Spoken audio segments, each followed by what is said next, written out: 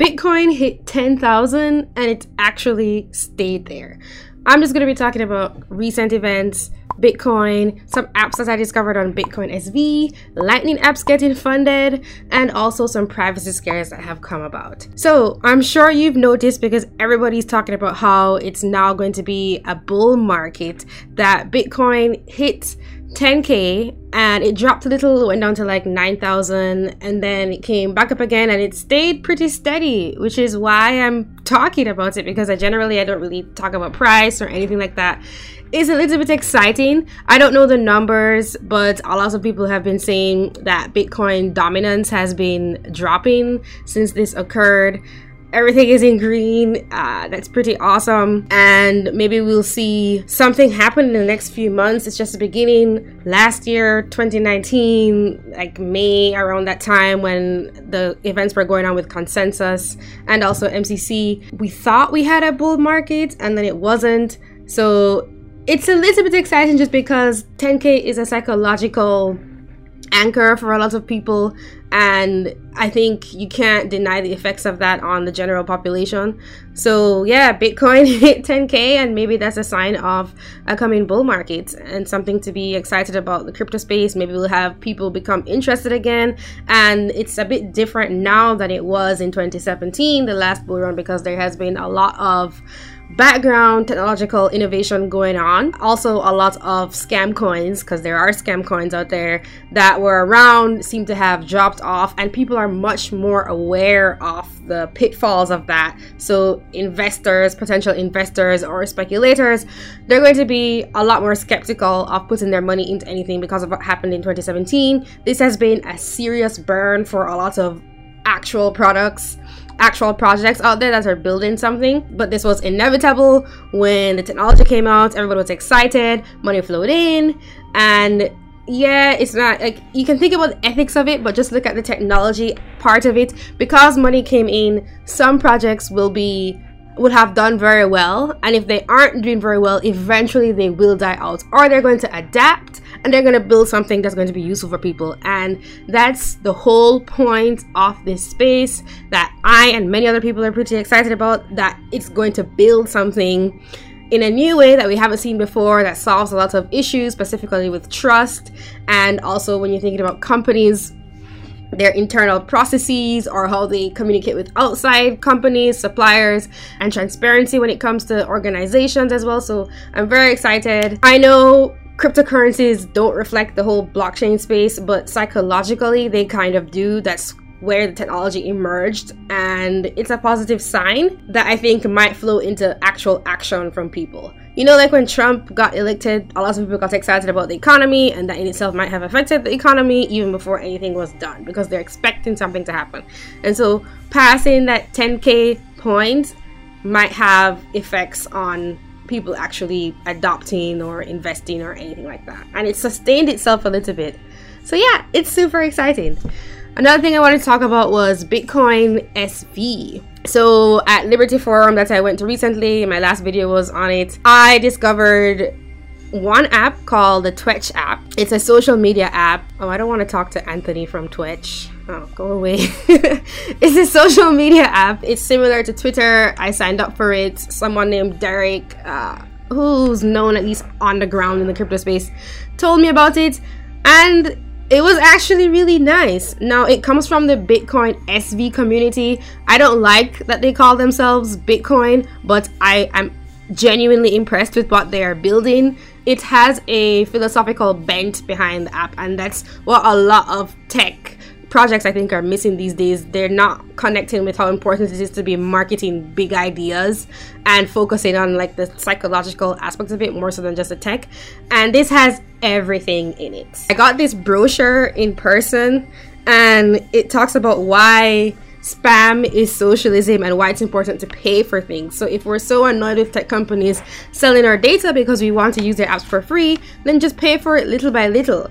I don't know if it's going to really take off, but it might take off with the more Ayn Rand type people out there who recognize that this is a technological manifestation of the ideas. Don't just use an app for free and then complain when the people who make the app want to get something back from it, because they're making it for you to use. And so they have to hide in the background to get their own value back, which is through advertisements, versus if everybody just upfront says, hey, we're gonna pay for what you're giving us, we don't just want it for free because everything has a cost, then we're going to avoid all the other issues down the road, like being mad at the privacy erosion and tech companies trying to sell your data. Well, there are tons of people who have been building something for a long time, gaining the user base, and yes, in some ways the public has been fooled because you think it's free and then you realize it's not free, and we're only seeing the effects of that, the value exchange going the other way down the road, like 10 years down the road.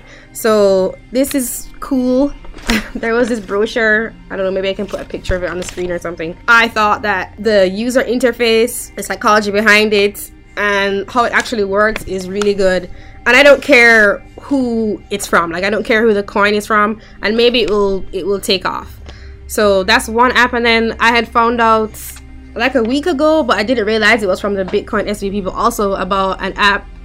It's a social media app again, but it's video content sharing. Okay, it's not loading, so I'm just gonna put a picture on the screen. It's a social media app again called Streamanity, and it also has a really nice user interface, and it's the whole pay as you go thing. Now, I don't know if the user interface and the onboarding process is going to be enough for people to not want to just go for free, but it was pretty good. I really follow video content platforms out there because I'm a content creator and I care a lot about censorship and deplatforming. So I can say that this is better tech-wise, like when you're using it and the experience, than pretty much anything out there. For the psychological aspect of it, such as with Twitch, I think that might make people buy into it if they are long-term thinkers, which most people are not. But maybe this will go somewhere also. So I thought that was pretty exciting. And then let's move on to Bitcoin and Lightning Labs. Bitcoin, as in Bitcoin Core's solution to the scaling issue, which is what Bitcoin SV and Bitcoin Cash were the alternative solutions to that for. Well, Bitcoin Core came up with the Lightning Network, as we all know, and it's funny how we're finally seeing apps play out. Now, I come from the idea, business-wise, that when you have an innovation, it's so new, there are different ways to take it, and people are going to go in a different direction with it. I think that's fine. I don't really like the tribalism. Actually, I really don't like it, and it's hard to not get caught up in it. One group of people went one direction, another group of people went another direction, but I think it's awesome that we're seeing things start to happen. It's a second layer network on top of Bitcoin. They just got some funding, 10 million. They talked a lot about the CEO, Elizabeth Stark, because she founded Lightning Labs in 2016, and she thought it would be cool to build applications on top of Bitcoin. Now, the Lightning Network is not the blockchain, it's like a side network. It's a payment settlement layer. That's how I always understood it, that allows transactions to be compiled first and then reintegrated into the blockchain later. If she has customers and if it helps them, I think that's okay. And if they fully understand what they're getting themselves into, as in it's not totally decentralized, then I think that's okay and cool. It's pretty big news because we're seeing development and adoption and people caring about users again. So I thought to talk about that because it was pretty big news. I don't know if the 10 million was the only funding that they had. They probably have other funding, but we're going to see things come out down the road, and that's what we should be looking out for.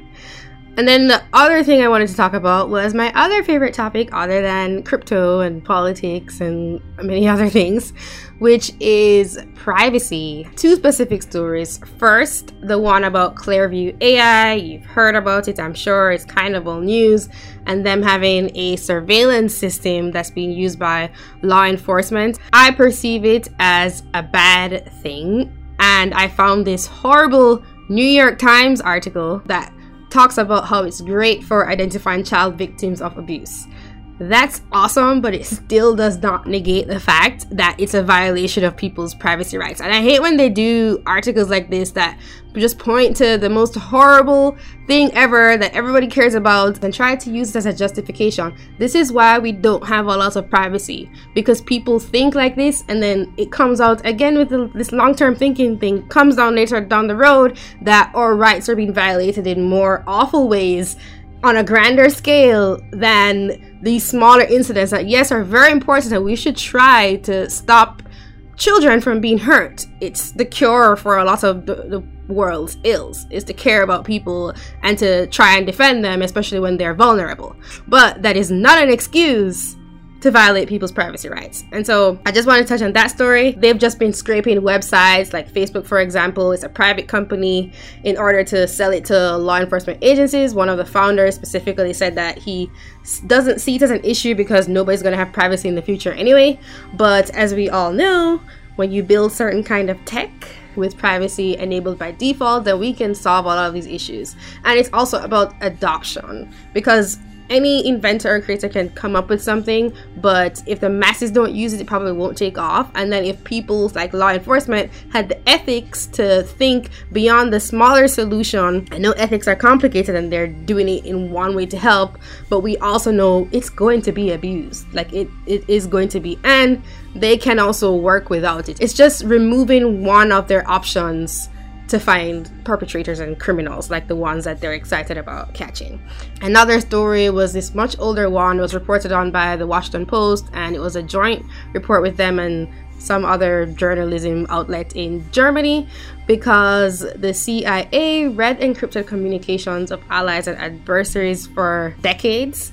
And this is no longer relevant in that it's happening today. I mean, maybe it is, but they're talking about something that happened in the past before private encryption solutions were available, because in the past encryption was really only for governmental agencies. So the US and West Germany, they collaborated just to spy on other countries. Russia and I think China were very skeptical of the company. The company was called Crypto AG, and it just goes to show you how sneaky the CIA is, which, I mean, what else would you expect? That's their whole purpose and function. And it's just a reminder of how you cannot trust what the government says, how they will abuse their power, not abusing when they're using it for good, but they have the ability to also use power for bad. And if you give them the technology, just like if you give private citizens the technology, they can abuse it. But it's important to have the playing field a bit more level, because if they were doing this in the past, they're probably up to some very interesting things that they will declassify some long time in the future.